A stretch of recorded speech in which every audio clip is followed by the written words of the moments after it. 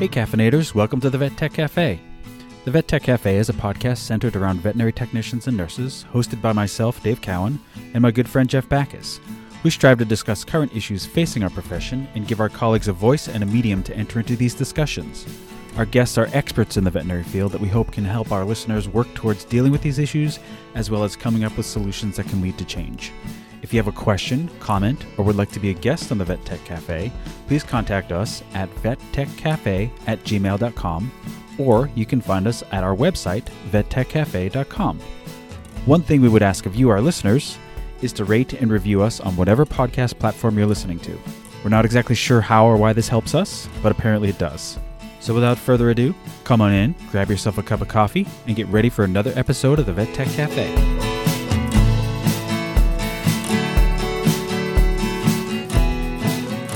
Good morning, caffeinators. It's, January 14th. Thank you. Halfway through January? Yes. Thank you, everybody, for coming back by the Vet Tech Cafe today. Welcome. We are the podcast that you better not take with you on vacation. Leave us at home, provided you actually get to take PTO. Right. We'd love to thank all of our caffeinators for their continued support by repping our merchandise and Patreonizing us, and continuing to download our episodes and subscribing to all of our channels. If this is your first time at the Vet Tech Cafe, welcome. I think we have a great episode today that will be a great first episode for you to hear. But thank you. We're glad you're here today. You can definitely check us out and get more information at vettechcafe.com. Dave, how's it going out there? What's on your mind? It's going great out here. We were just talking before we started recording. It's getting cold here for North Carolina, like in the 30s, and apparently there's going to be a big snowstorm on Sunday, and the whole state is freaking out. The New England in me is thinking, this is just going to be nothing, and Yeah. Well, whatever. And people are planning for not going into work that day, and right, and probably for a couple of days. Yeah. And you know me, the weather nerd in me. I've been watching that develop now for about a week while it was still. Well, you're the one that told me about it. I hadn't heard about it. And you're like, you're going to get snow on Sunday, and I was like, oh, okay, great. Yeah, I've been watching that storm develop for 5 or 6 days now, and it's actually coming to fruition, which doesn't always happen. So even though I'm here in 80-degree Southern California and very sad about that. I'll send you pictures of the snow. Please do. Even if it's just, a little bit in the grass and it shuts the city down, I'd still like to see that. So what else? It doesn't take much. Yeah. One other thing we wanted to kind of bring to our caffeinators' attention, we posted it on Facebook, maybe you saw it, but kind of want to give a shout out to our New Mexico RVT Association colleagues. They have a petition. You can go to their website. It's in the resources tab. I think that's where you found it, Dave. Yeah, resources tab. And then also on their Facebook page, New Mexico Registered Veterinary Technicians Association. There's a link. And basically what they're trying to do is get title protection for RVTs written into the Practice Act, and really, really cool stuff for RVTs in the state of New Mexico. So our caffeinators that are there in New Mexico, if you haven't already, I would encourage you to get involved in the state association, but definitely help them out with this and help them bring this to the legislature, because I think that's a big deal. Yeah, and this is one small facet of the VNI that we talk about a lot. Right. I've said that it's great to get these things on a national level, but you kind of have to start at the state level, and I think that's really what we're doing here. So hopefully that's going to move forward and get some protection for these guys. Absolutely. And then you and I we were thinking about talking about this as an intro today, but I think we're going to actually do a tap room on it this weekend. But we'll mention briefly the news coming out about, the AVMA and still basically not letting, support staff or what have you join as members, but trying to work more collaboratively with NAVTA and the VHMA. And there's a lot of things going on about some of the stuff that was said. We'll talk more about that in a tap room episode. I think we'll leave it for that because that could be a long discussion. Hopefully you've already heard the tap room, because this isn't going to... Exactly. So we'll talk more about that in the future. I'm sure there will be further discussions too. But but if you... And it's on our Facebook page, so if you want to read it and comment on it, exactly, I'd be happy to bring that stuff up. Exactly, absolutely. So we've got a really great episode today. I'm pretty excited about. We have Garnetta Santiago coming by the Vet Tech Cafe today. She is currently the manager of academic and professional affairs for Zoetis, where she helps drive strategic engagement with colleges of veterinary medicine and veterinary technology programs throughout the U.S. and the Caribbean, as well as educational, well-being, and professional development outreach to the veterinary profession through digital and social platforms. She's a 2003 graduate of the veterinary technician program at State University of New York at Delhi and is a New York State licensed veterinary technician with a background in small mixed animal practice, shelter medicine, academia, and industry. She currently holds a Bachelor of Arts degree in political science from Syracuse University and a Master of Arts degree in international relations from Rutgers University. She earned the professional certificate in online education instructional design from University of Wisconsin-Madison and is the immediate past president of the New York State Association of Veterinary Technicians, and currently lives in New York State's Hudson Valley region with her husband, 2 raucous orange tabby litter mates, and lots of wildlife. Garnetta, I bet you're preparing for the forthcoming storm as Dave is as well. But what can we get you for a cup of coffee? Oh, my gosh. Well, whatever it is, it has to have a shot of espresso added. Oh. Life is short. Let's get this done. I'm not a decaffeinated person in any way, shape, or form. I can have an espresso at 11:30 and sleep like a baby. So whatever I have, it has to have a shot of espresso. I love it. I am the same way. I can have a cup of coffee and go right to bed. I love it. So if you don't mind, take us through your career path a little bit. That's kind of where we always start. And, kind of what got you into veterinary medicine, some stops along the way to where you are now. And I would be remiss as well if I didn't mention Harold Davis is the who mentioned you and put us in contact with you. So I definitely want to say thank you to Harold for planting that seed with us to get in contact with you. But if you don't mind, kind of take us through some of that stuff and we'll jump off from there. Sure. And Harold is one of my favorite people on earth. So there's a mutual admiration association there. So I am what was called a non-traditional student, right? So I had always wanted to be a veterinarian. When I was a kid, my parents, all my friends were getting, dolls and the traditional sort of kid toys for Christmas. And every year I got a chemistry set.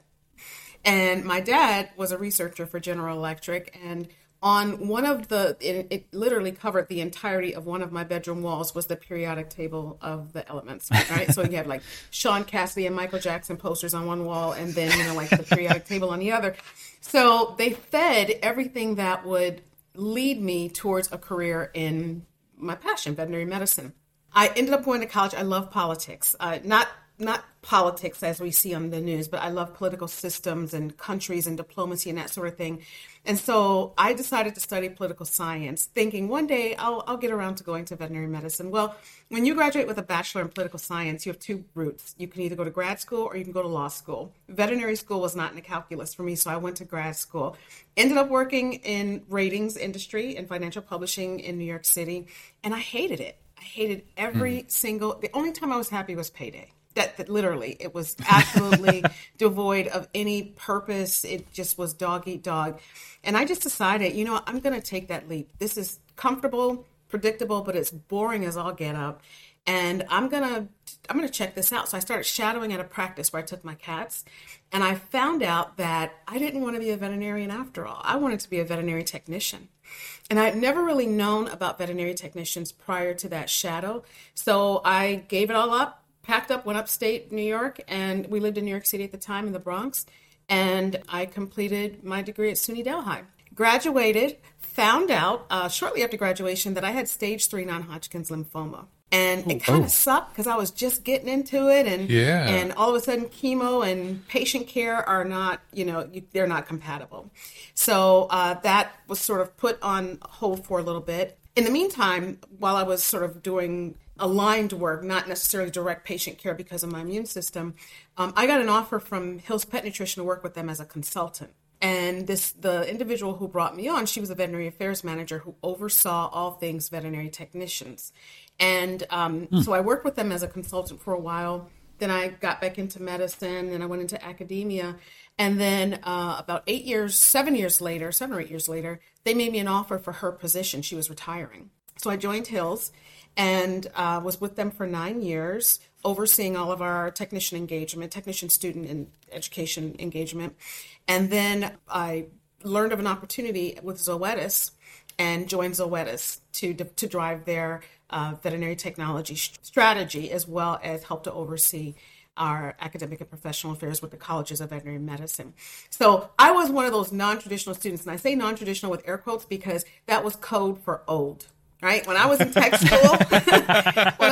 school, I was easily old enough to be someone's mother. It was insane. I'm like 35 years old, and there are these 18-year-olds who this is like 13th grade for them, and it was surreal. But I think it gave me an advantage because it gave me a viewpoint of life that was a little bit larger than some of my classmates, and so as I worked through my program, I realized that, you don't stop a career on Wall Street and start in veterinary medicine without bringing some of that with you. So I spent a lot of time trying to figure out how to merge the two, how to bring elements of that previous career into this. And I think that has helped a lot along the way. Awesome. One quick question I have, because my last clinical job was in academia. I worked for 4 years at Tufts University. So I'm curious with your position now, what does that actually look like going into the vet schools or working with the veterinary students or technician students? What is it that your interaction is like? What do you bring to them? So a big part of my role is to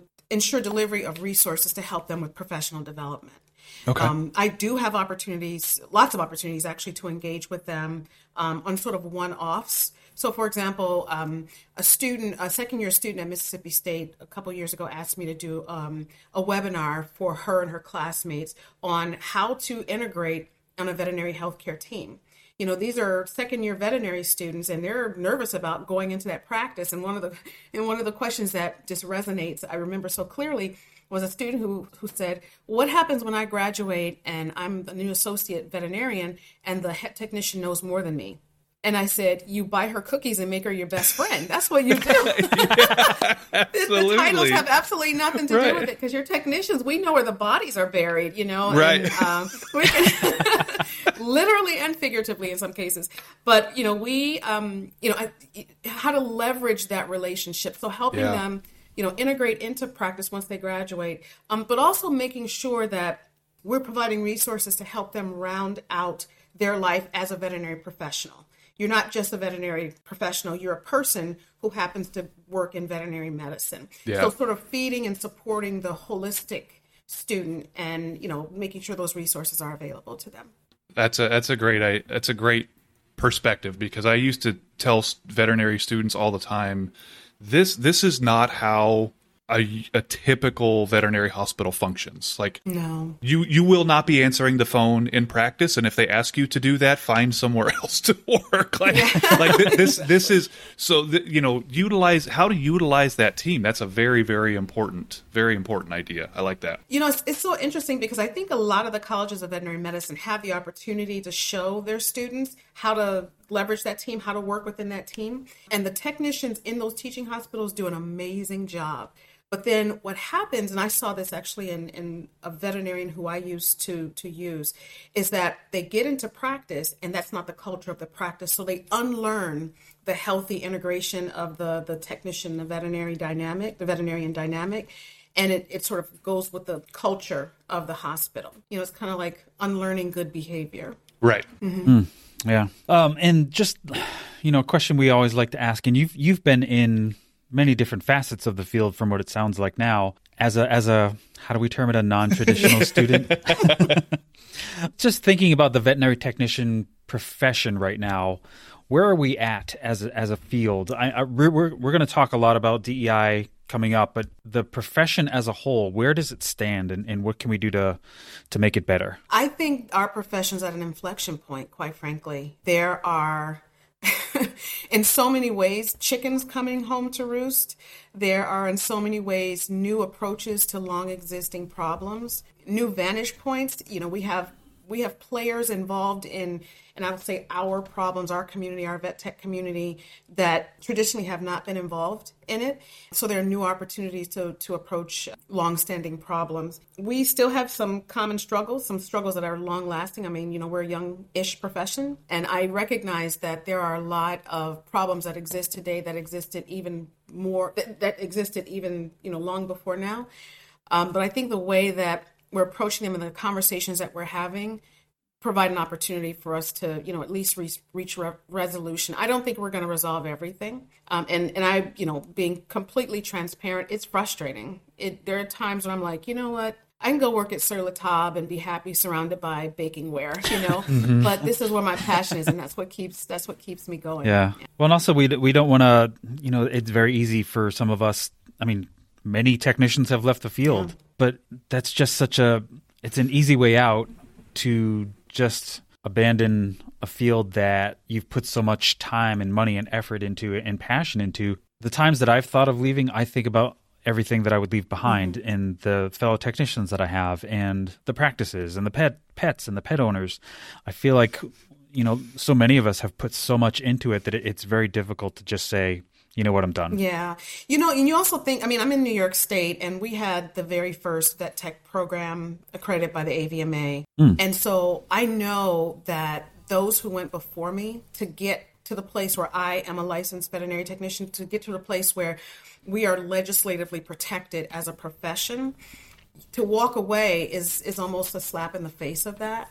And so, I think this is a profession where, we build on each other's backs. Mm-hmm. And there's a whole cadre of technician students and people who want to be technicians in the pipeline for whom, if we don't do the hard work now, what will be left for them? Yeah, that's very true. Very true. Absolutely. So, a big reason we wanted to chat with you today, and a lot of where we're going to focus this episode is on diversity, equity, inclusion topics in our field. And we've talked to a couple of different people about it and had a couple of episodes surrounding it. So, but we want to keep that conversation going. I guess one question I would have first off is, I'm now working with the ASPCA, a very large organization that focuses a lot of resources to DEI initiatives. It's a huge part of their mission, which from jobs I've had in veterinary medicine in the past, that's not something I'd seen previously, and it's really, really eye-opening and wonderful to see.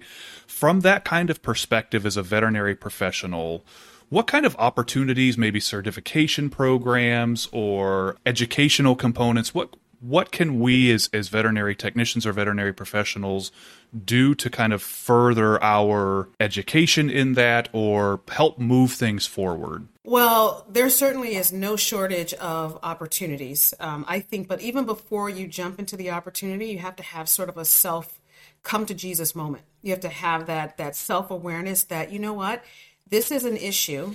And while it may not affect me on a day-to-day, or, an individual may not experience components of it on a day-to-day, we all contribute to it because we all have implicit biases because we're humans. Everybody has them. No one's sort of, immune from this. And so I think the first step is deciding that you personally are going to do something to contribute to it. And it doesn't have to be like, a hunger strike or, marching across the National Mall or anything like that.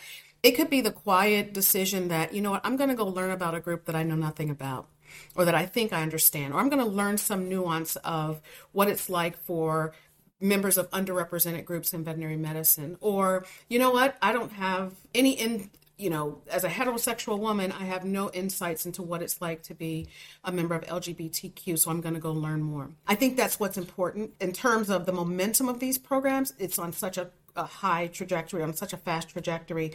There are DEI certificates or certification programs and educational experiences that are offered at the academic level. So, I'm enrolled in the Purdue DEI certificate. I say I'm perpetually enrolled because I started and haven't yet completed it. So it's perpetually in progress. But Purdue is just one voice. Cornell has one. Ohio State University has one. And then even at the organized veterinary medicine level, AAVMC, the American Association of Veterinary Medical Colleges, as well as AVMA and some other organized veterinary medicine organizations have those things. So the opportunities are there. You certainly would not have trouble finding one, but I think it first starts with that first decision to say, I need to step out of my comfort zone a little bit and learn something new. Yeah. Yeah, and Jeff and I were talking about this very thing just before we started recording of these are uncomfortable conversations to have, but they're necessary. Yeah. They're things that we have to talk about.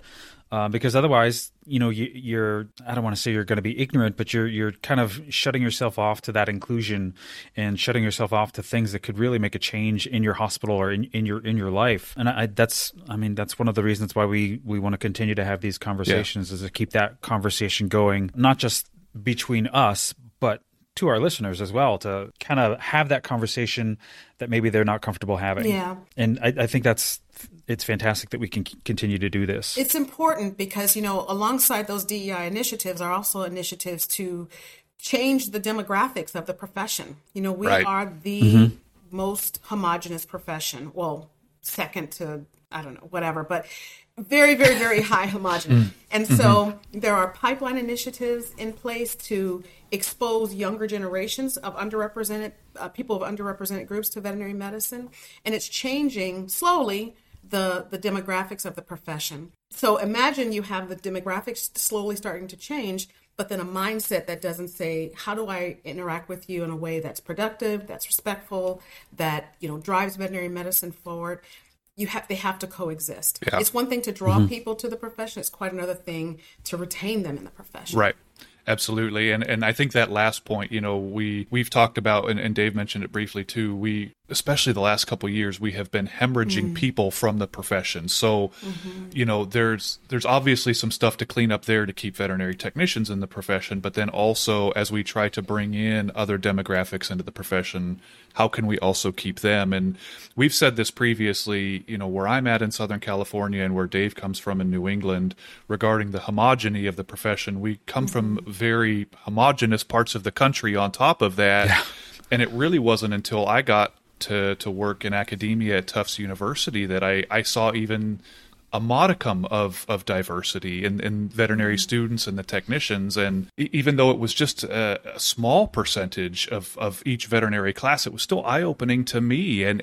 But eye-opening in a way that, wow, one or two minorities or maybe 5 or 6 in this entire class of 100 stand out to me, and that's the problem is that small number stands out, and I hope that as we move forward this becomes more of a continues to gain momentum, but it's and you mentioned the moment where you kind of start to realize you're either complicit in it or you kind of start to work on it a little bit, and I think somewhere along the way that's what did it for me, was that here when I worked here where I live now in California, I never really had very many minority coworkers at all, or even LGBTQ members. It was just this little niche of the country, which is just not terribly common. And once I got to Tufts and had a little bit more diversity, really stood out to me that now I may never fully understand, but now I see why we need to start doing something about this. Yeah, it's important, and representation matters.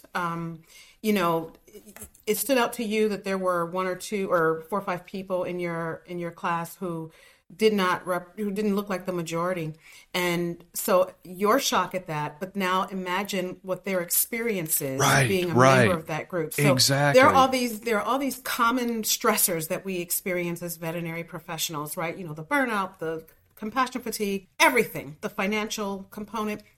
No one gets away from that, everybody. But then on top of that, for members of underrepresented groups, there's a whole unique set of stressors that they experience. Right. It can be, you look around and you're the only Asian person in your class. And so there are components of your experience that you feel you almost have to explain it to others. That gets exhausting. Right. I was one of 2 African Americans in my vet tech program at the time I was there. The other woman she was younger than I was. I didn't experience the same stressor only because I was older. So I had a different perspective. It doesn't mean I didn't experience racism and microaggressions, because I did. It's just the way that I processed them was different than it would be for someone who didn't have sort of the advantage of age and other experiences. But for that student who, is attracted to the profession, who gets into their veterinary program or their vet tech program, they don't see themselves represented. In addition to this rigorous curriculum, they're now trying to navigate everything that comes with being underrepresented. It can be the reason why a lot of people leave, and it's unfortunate because we want to attract more people. Right. Yeah. And I think back to Jeff, this was, I want to say it was last June that we had a conversation. I can't remember who said this, but we not only have to be inclusive of underrepresented people, but we also have to make that environment that we're welcoming them into be welcoming. Because it's one thing to say, yeah, you're a part of the team, but if the whole team is focused on just the differences between races, then it's you still haven't done your job. You're still not being welcoming. It's all just face value of saying yes, you're welcome, but not actually making the environment welcoming. Right. It's show me, don't tell me. And this goes back to changing that environment, changing the culture of that environment. It goes back to what I said before about sort of the personal decision that you're going to change, that you're going to learn. Right, because sometimes things fly off of our tongues and we don't really think much about it. But on the person receiving that, there's a whole lot of baggage in there. Yeah. And so it involves sort of a conscious decision to be more consciously aware. Yeah. Let's look at those certificate programs. How can a hospital kind of use that to their benefit? If somebody were to go through that DEI training, not DEA training, if somebody were to go through that, how can they bring that back to the hospital, and how can we use that for, an avenue to create positive change? To me, it's the same way as if you were to go to VMX or Western and you learn a new technique.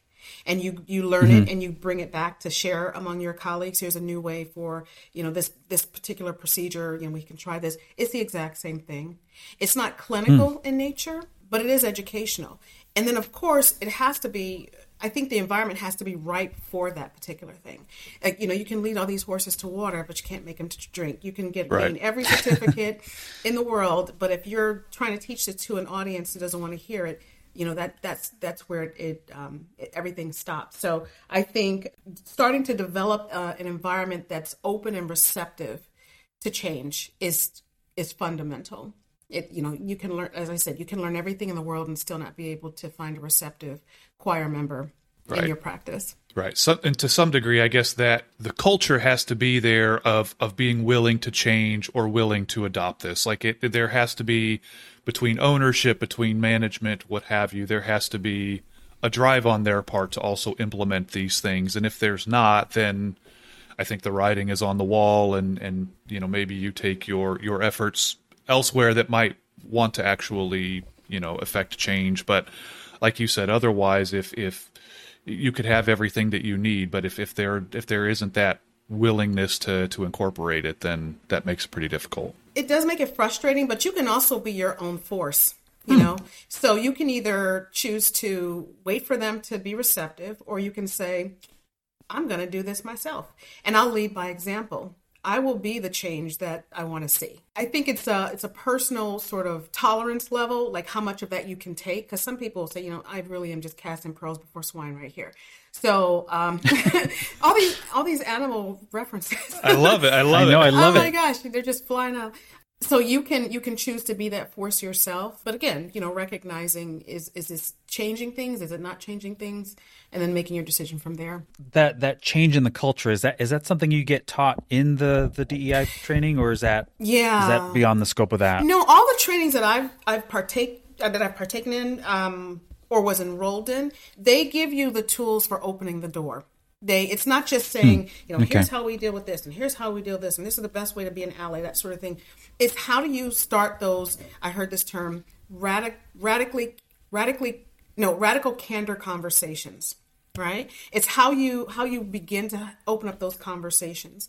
And so they give you the tools to, help draw other people towards this so that you find a more receptive audience. It's challenging work, but it's necessary work. Absolutely. Yeah. All right. Well, before we continue on, let's take a little break here. We'll pay some bills, and we'll be right back after the break. The Vet Tech Cafe is sponsored by BetterHelp. BetterHelp Online Therapy will assess your needs and match you with your own licensed professional therapist, and you can start communicating in under 48 hours. It's not a crisis line, and it's not self-help. It's professional therapy done securely online that's more affordable than traditional in-person therapy, and financial aid is available. Caffeinators receive 10% off the first month using BetterHelp.com/VetTechCafe. That's BetterHelp, HELP, to join the over 1 million people who have taken charge of their mental health with the help of an experienced professional. You can log into your account anytime and send a message to your therapist, and you'll get timely and thoughtful responses. Plus, you can schedule weekly video or phone sessions so you won't ever have to sit in an uncomfortable waiting room as with traditional therapy. Don't take our word for it. Visit their website and read their testimonials that are posted daily at betterhelp.com/reviews. That's BetterHelp, HELP.com/reviews. If you want to take charge of your mental health, visit betterhelp.com/vettechcafe and get started today and get 10% off your first month. Be well, caffeinators. All right, we are back, everybody. Welcome back to the Vet Tech Cafe, where guac is not extra, but it's going to make your coffee taste terrible. So, Garnetta, we just had an ad for BetterHelp, dealing with mental health issues. As someone that's been in the field for quite some time, have you ever experienced any mental health issues? And if so, how do you kind of manage your mental health? And are there ways that you've found to, Jeff and I always try to do this thing where we have a day where it's a non-vet day. Do you have something like that where you can get away from the field and kind of just be in your own skin? Yeah, and it took years to develop. It's a muscle. Sometimes we find these little pithy techniques and tricks and whatnot, and they work for about 30 seconds, but then you're back in the soup again. But it took me years to learn. Our profession is so unique in that, I don't know if accountants go around describing themselves as a financial professional, right? You're a person and you happen to be an accountant, right? You're not an accountant who's a person. And so, but our profession, it becomes so all-encompassing. You're a veterinary professional and everything that goes with that, no matter what shade, role, whatever you do in veterinary medicine, everything that goes with that. And so I had to unlearn that what I do is not who I am. And one of the challenges with that is our culture in the United States. You go to a party, you don't know anybody, and, it's small talk. So what do? They don't ask, like, what color's your car, or how many dogs you have, or what color are your socks. They want to know, what do you do? And then based upon that, there's a whole value system that goes with it. They're automatically thinking, oh, you're this. If you said, you were, I don't know, something, I'm a mafia member, they have a very different view of you than if you said, oh, I'm a veterinarian or a veterinary technician. But I am not what I do, right? If for some reason I couldn't be a veterinary technician, I still have to breathe, still have to live, still have to be a mom, a wife, cat mom and everything. And so I have learned to separate who I am from what I do. So I call it checking in with my North Star, right? If something happened and absolutely could not be in veterinary medicine, what still matters to me? So every so often, I will just completely separate. I won't look at email. I won't look at Facebook. I won't look at any association stuff, nothing related to veterinary medicine, to just sort of check back in with who I am, to make sure that even in the midst of all this insane calendar and travel and everything else that's going on, that I'm still finding time to feed things that bring me joy into my life. So it may be, I'm a huge fan of, I love to bake, right? I told my husband, I'm like the best drug pusher, right? Because it's like I don't get high off my own stash. I don't bake to eat. I just bake to bake, and I give it away to other people. It's like, oh, I'm going to make you a cake today. You didn't ask for a cake, but I'm going to make you one anyway. So I will go and immerse myself in some really difficult baking technique, how to do sponge sugar or something like that, just so that I can check in with that. I'll call an old friend and who has absolutely nothing to do with veterinary medicine. It's about reconnecting with my North Star. And it took years to develop that. And it's really hard because, this profession tends to be all encompassing.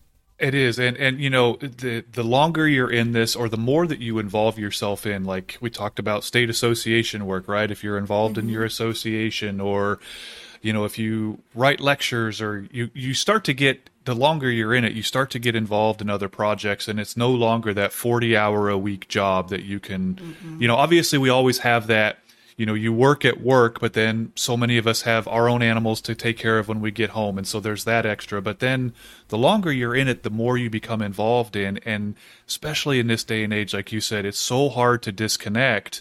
But just telling yourself, I'm not reading, I'm not checking email today, I'm not.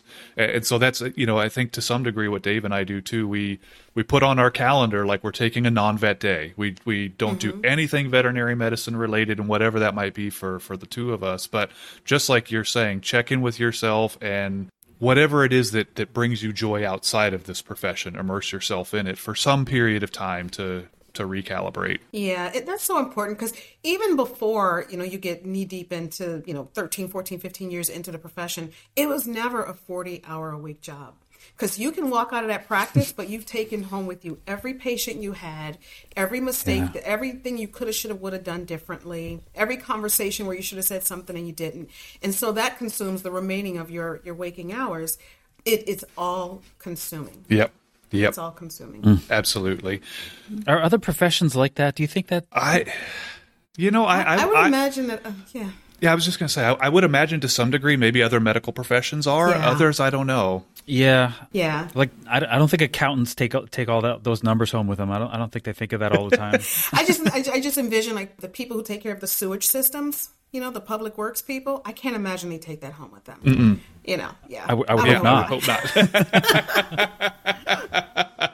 So getting back to kind of our premise here of this episode, one thing I want to know is talking about or having episodes focused on this podcast and working in the organization that I do. To me, it seems like there's a lot of momentum surrounding diversity, equity, inclusion initiatives, maybe some of the larger corporations in veterinary medicine, which seem to only be increasing their footprint. They seem to be focusing on it or trying to at least bring it to the forefront more and more. But I'm curious, is that actually happening? Does it seem like things are improving as much as I perceive them to be?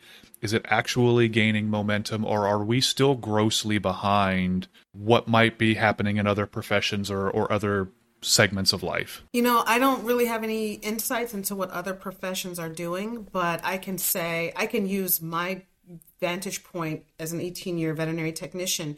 I see things that are happening now that I wished were happening 18 years ago. Okay. Things that you don't really you don't really recognize it in the beginning as there's something that's missing until you see it provided and go, wow, I really could have benefited from that back then. I personally have been asked to participate in several pipeline initiatives, and I think, back to, being a little African-American girl growing up in Cleveland, I never saw another African-American vet until I was working as a technician in shelter medicine.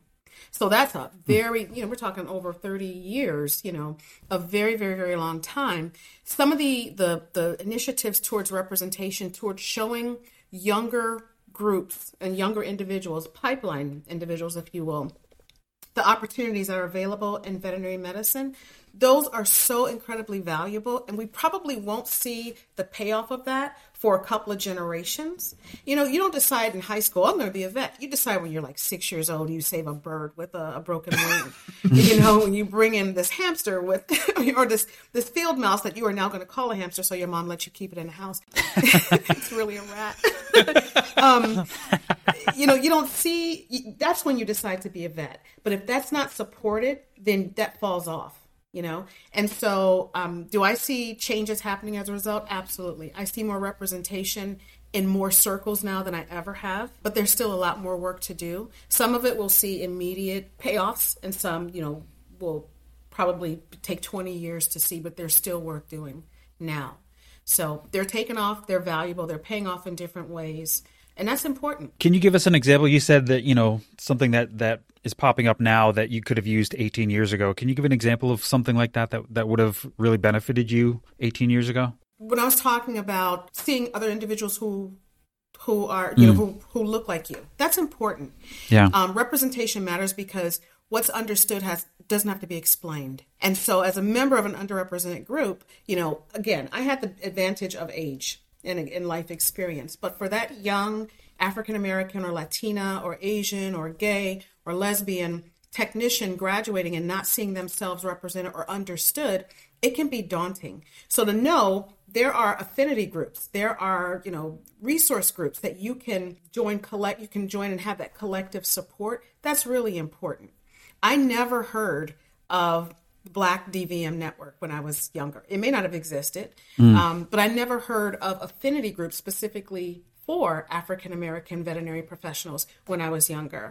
earlier in my career, I should say. That collective, voice is really, really important, because things will happen to you, or you'll experience things that, again, you're trying to explain it to individuals who are not of your same group, and they don't quite get it. There's so many nuances and so many sort of unspoken aspects to some of these experiences that, again, what's understood doesn't have to be explained.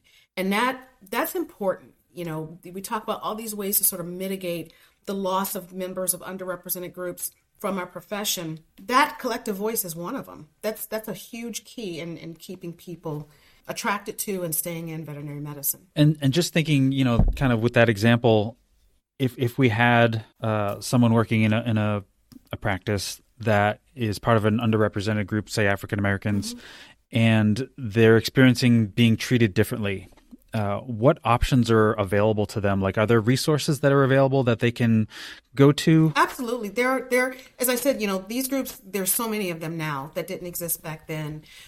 Affinity groups, so, African American or Black DVM Network or Plausibilities, Vet Med. There's so many, Multicultural VMA. So many organizations and groups that were sort of born out of the necessity, out of the underrepresentation, that now serve as a sounding board, as a place to get sound advice from people who may have experienced it or experienced similar things that you've experienced, or who may have training in areas to help you navigate this. So there are a lot more resources available to help you. You don't have to figure it out on your own. And sometimes you just need a sounding board. Just to know, there's a lot of, I call it this mental jujitsu that you experience. Someone will say something, and then you literally will, it's almost like the cartoon where you see the thought bubble come over your head. Like, did they really just say that? And what they mean by that? And did I understand that correctly? Meanwhile, while you're doing all this up here, life is happening. So you're literally pulling mental resources away from life in the present to deal with what was said to you, and trying to understand if you really understood it the way you thought you understood it, and then at the same time, not doubt your own intuition. It's exhausting. So to be able to say, to belong to a group, or to be able to, go to a group and say, I'd like your opinion on this. What do you think meant? Here's how I felt. What's your assessment of this? Is so relieving. It's gratifying, because it helps you to get out of your own head. It helps you to get the perspective of others who may have experienced it themselves or may have a different perspective.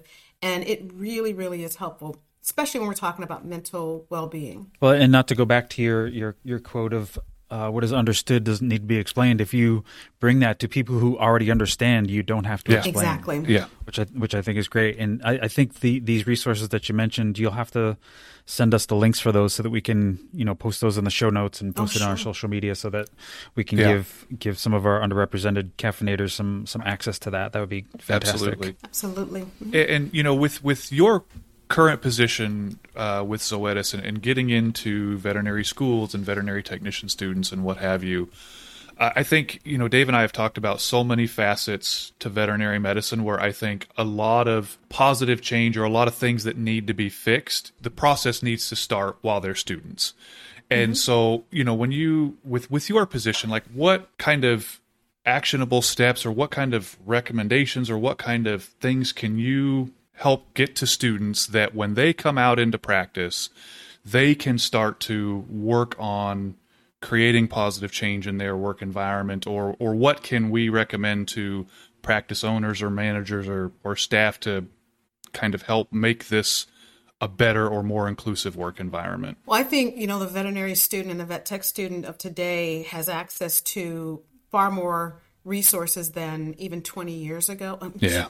Maybe even 10 years ago. And students are great at grassroots, right? So I look at some of the organizations that students have created in the face of underrepresentation, or in the face of being able to help bring about a profession that's more reflective of the society that we serve. And so they don't need to be taught. They're doing it themselves. I look at some of these, student, the Voice, or the National Voice, I should say, National Voice, and the work that they're doing at all their chapters to bring visibility to this on a campus wide basis is great. With the practice owners, again, that's sort of a really hard question to answer because they're not a homogenous group. Some practice owners are they're choir members to this, and some are we've done it this way for 30 years and this is how it's always worked and that sort of thing.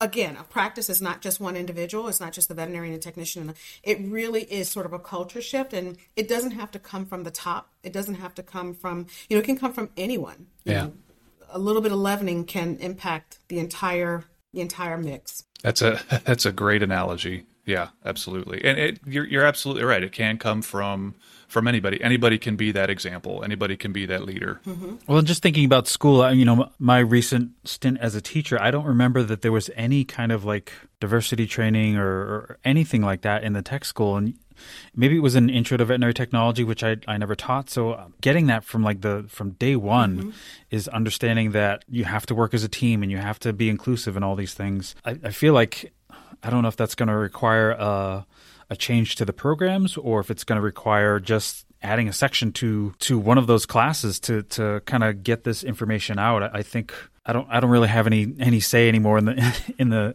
education realm, but I feel like that's something that's definitely needed in the technician world. There's so many resources that are aimed at the colleges of veterinary medicine, the veterinary student, and there are, like 8 times as many vet tech programs, 7 to 8 times as many vet tech programs as there are colleges of veterinary medicine in the United States, and far more students enrolled in vet tech programs than in veterinary programs.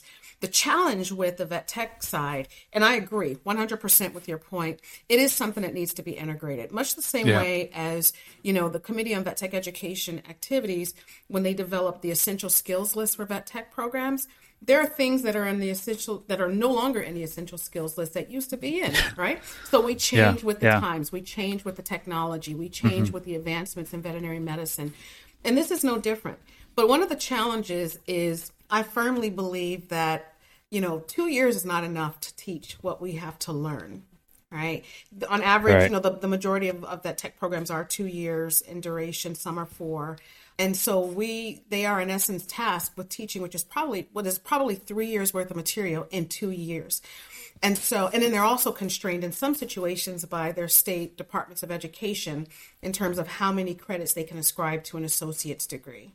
And so if ABMA is saying you got to teach this, and this, and the state says, oh, we're only going to give you 70 hours to teach that, or 70, 72.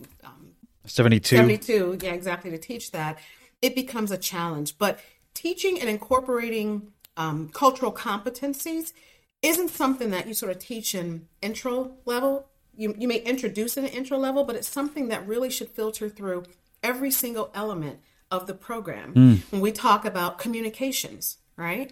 I talked about how we all have these implicit biases. So a client comes into your practice and they look disheveled. And their dog the coat may be a little ragged and dull, and he looks like he lives outside. And, you kind of take a peek out and you see that they have a beat up old truck out there or whatever. What medical plan are you going to ascribe to that customer based upon the physical thing, the visual things that you take in? So we're automatically assuming this guy can't afford it. So why would we give him top of the line, a medical treatment plan that we know he can't afford? He could be a Rockefeller. You don't know that, right? So teaching things like drawing cultural competency skills into client communications, into interactions with other team members, that's something that really should be threaded through the entire curriculum. Yeah, absolutely. And, to your point too, that person, that dog may be his whole world, and he wants to spend every dime he has on making that dog better. Like we cannot judge that person and, like you said, prescribe them a treatment plan without even offering them. Got to give them the ocean. If they just take a little bit of it, so be it. But we can't not offer it to them just because of our assumptions. And we have to check ourselves too, because you make that assumption and then you have to check yourself and say, wait a minute. Right. Just wait a minute. And maybe for some people, that's the moment where they have that, okay, now I realize I have these implicit biases and maybe I need to work on that. I know we're kind of approaching our hour here, so I'm just wondering, is there anything we haven't touched on regarding DEI and inclusivity and practices, anything that we haven't brought up yet that you would like to focus on or you would like to get out to our caffeinators? It's just, you can't do it all in an hour. And so Yeah, to your true. question, is there anything you haven't touched on? There's like a million things you haven't touched on. But this would be a 6-year podcast if you did that, But I mean, we'd be happy with that. we would love to continue this conversation. It's like I got to pick my daughter up from school in 3 hours, so that's not going to happen. I just think that I just challenge everyone, and it's not limited just to your professional realm, but just in how you navigate in society. Challenge yourself, challenge your assumptions. And, in doing so, that starts to impact everything around you. That starts to impact the way you interact with people. It starts to interact or impact, the way you go to market with your colleagues, with your customers, with your clients, that sort of thing. It's not something that's going to be solved by one person. It's not something that's going to be solved in 1 year or 10 years or whatever. But as long as we're constantly iterating towards a better engagement with our fellow humans, I think that we're on the right path. So again, not limited to veterinary medicine, because the way you talk to a grocery clerk is a reflection of what you feel just as much as it is how you speak to your colleagues. I just think that we have to continue to human better. I like it. Yeah, Love it. Absolutely. And now that we've come to the end of this episode, and we're happy to have you on again in a future episode, but just again, shout out to Harold for bringing you to us. And now we'll turn it to you. Who would you like to see in your seat? Okay, so I wonder if I should have texted her before this to let her know. But one of the things that I love seeing among veterinary technicians are technicians who are doing things outside of the box, who are in non-traditional roles. So do we. I love small animal medicine, but I love hearing about technicians who found a square, who they created a peg to fit who they are. They've created a peg hole to fit who they are. So this individual is in research in Maryland. She's insanely smart. She's witty as all get up. And I just love her persona. Her name is Nikki Castagna. She's probably going to kill me. We've already had her on. Oh my gosh! I was like research in Maryland. Is that Nikki? Nikki. Okay. Oh my gosh, you guys are really putting me on the spot now, because when I saw this, I thought, Nikki, that's who I want. Yeah. No, she was great. She was it great. was wonderful conversation. Oh gosh, so now I have to come up with a new person. I know a lot of people too. Good grief. I'd have to think you don't about that. absolutely have to have an answer. Yeah, you can let us know later. Yeah, absolutely. Let me get back to you on that. Yeah, for sure. Because Nikki was a great. She was a great guest, and that was a great response. So, if you think of somebody else, you can definitely send their information our way. Absolutely. Oh, you know what? I know someone who I think would be really good. She's in industry. Okay. She actually was a former colleague of mine at Zoetis, and she moved on to a new position. Her name is Erica Emmett. She's a licensed veterinary technician in Virginia.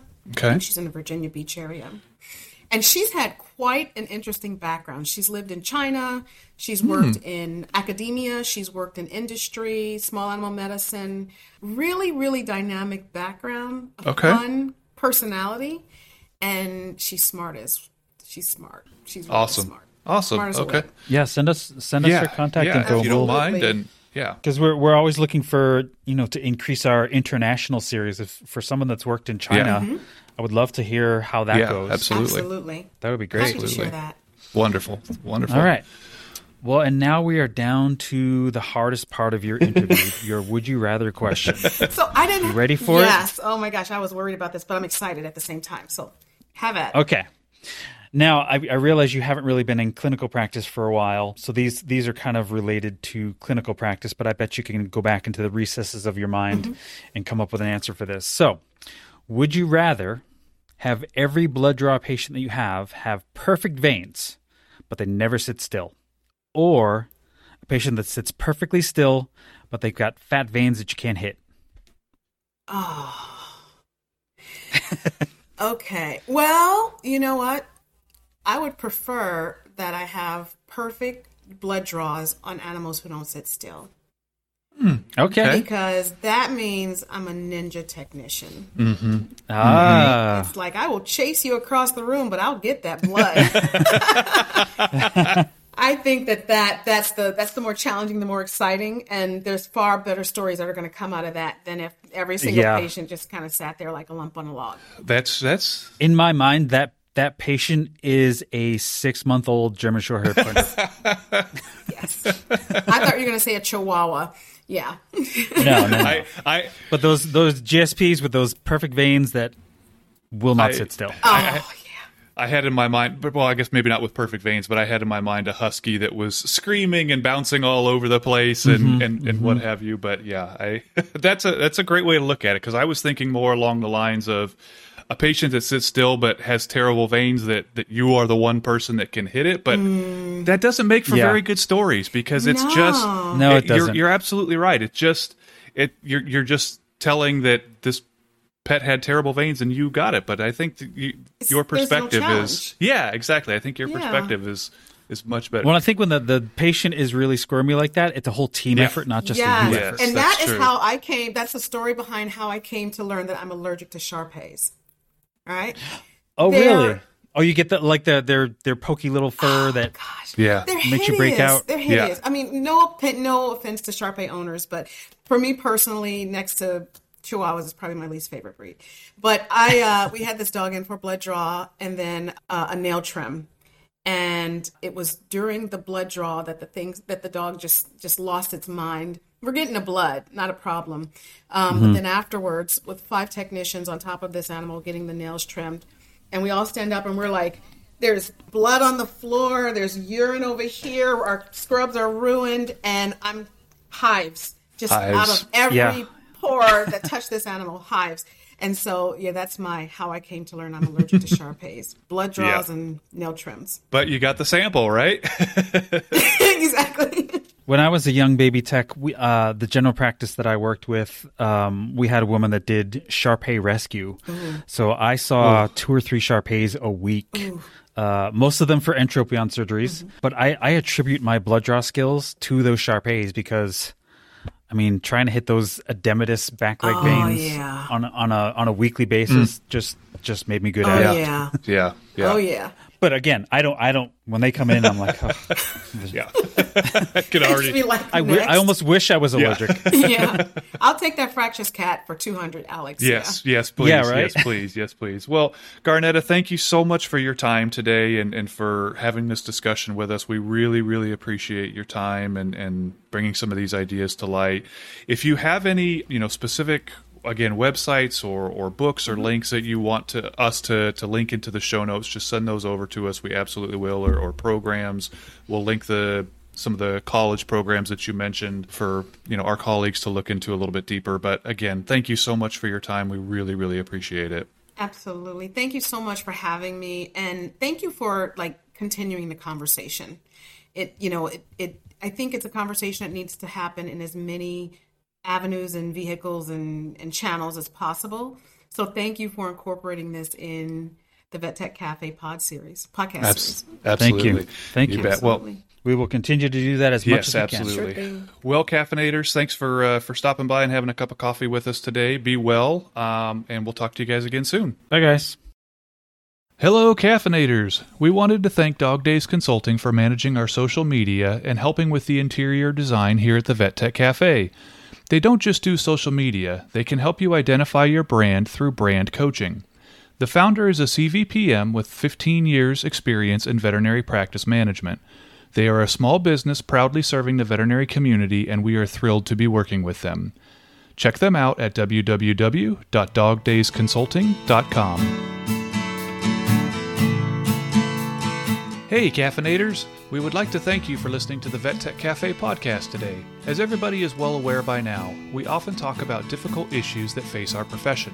In addition, we chat with colleagues and leaders in our field who have strong opinions of these issues. Those opinions expressed by either Dave or Jeff as the hosts, or those opinions expressed by our guests, are their opinions alone and do not represent any other person, business, institution, or any other entity inside or outside of the scope of veterinary medicine.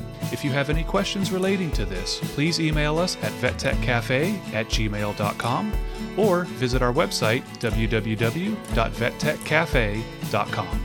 Lastly, whatever platform you utilize to hear our dulcet tones, please rate and review our podcast and like and follow our Facebook, Instagram, and LinkedIn pages as well to see what we're up to. From all of us at the Vet Tech Cafe, have yourself a great day.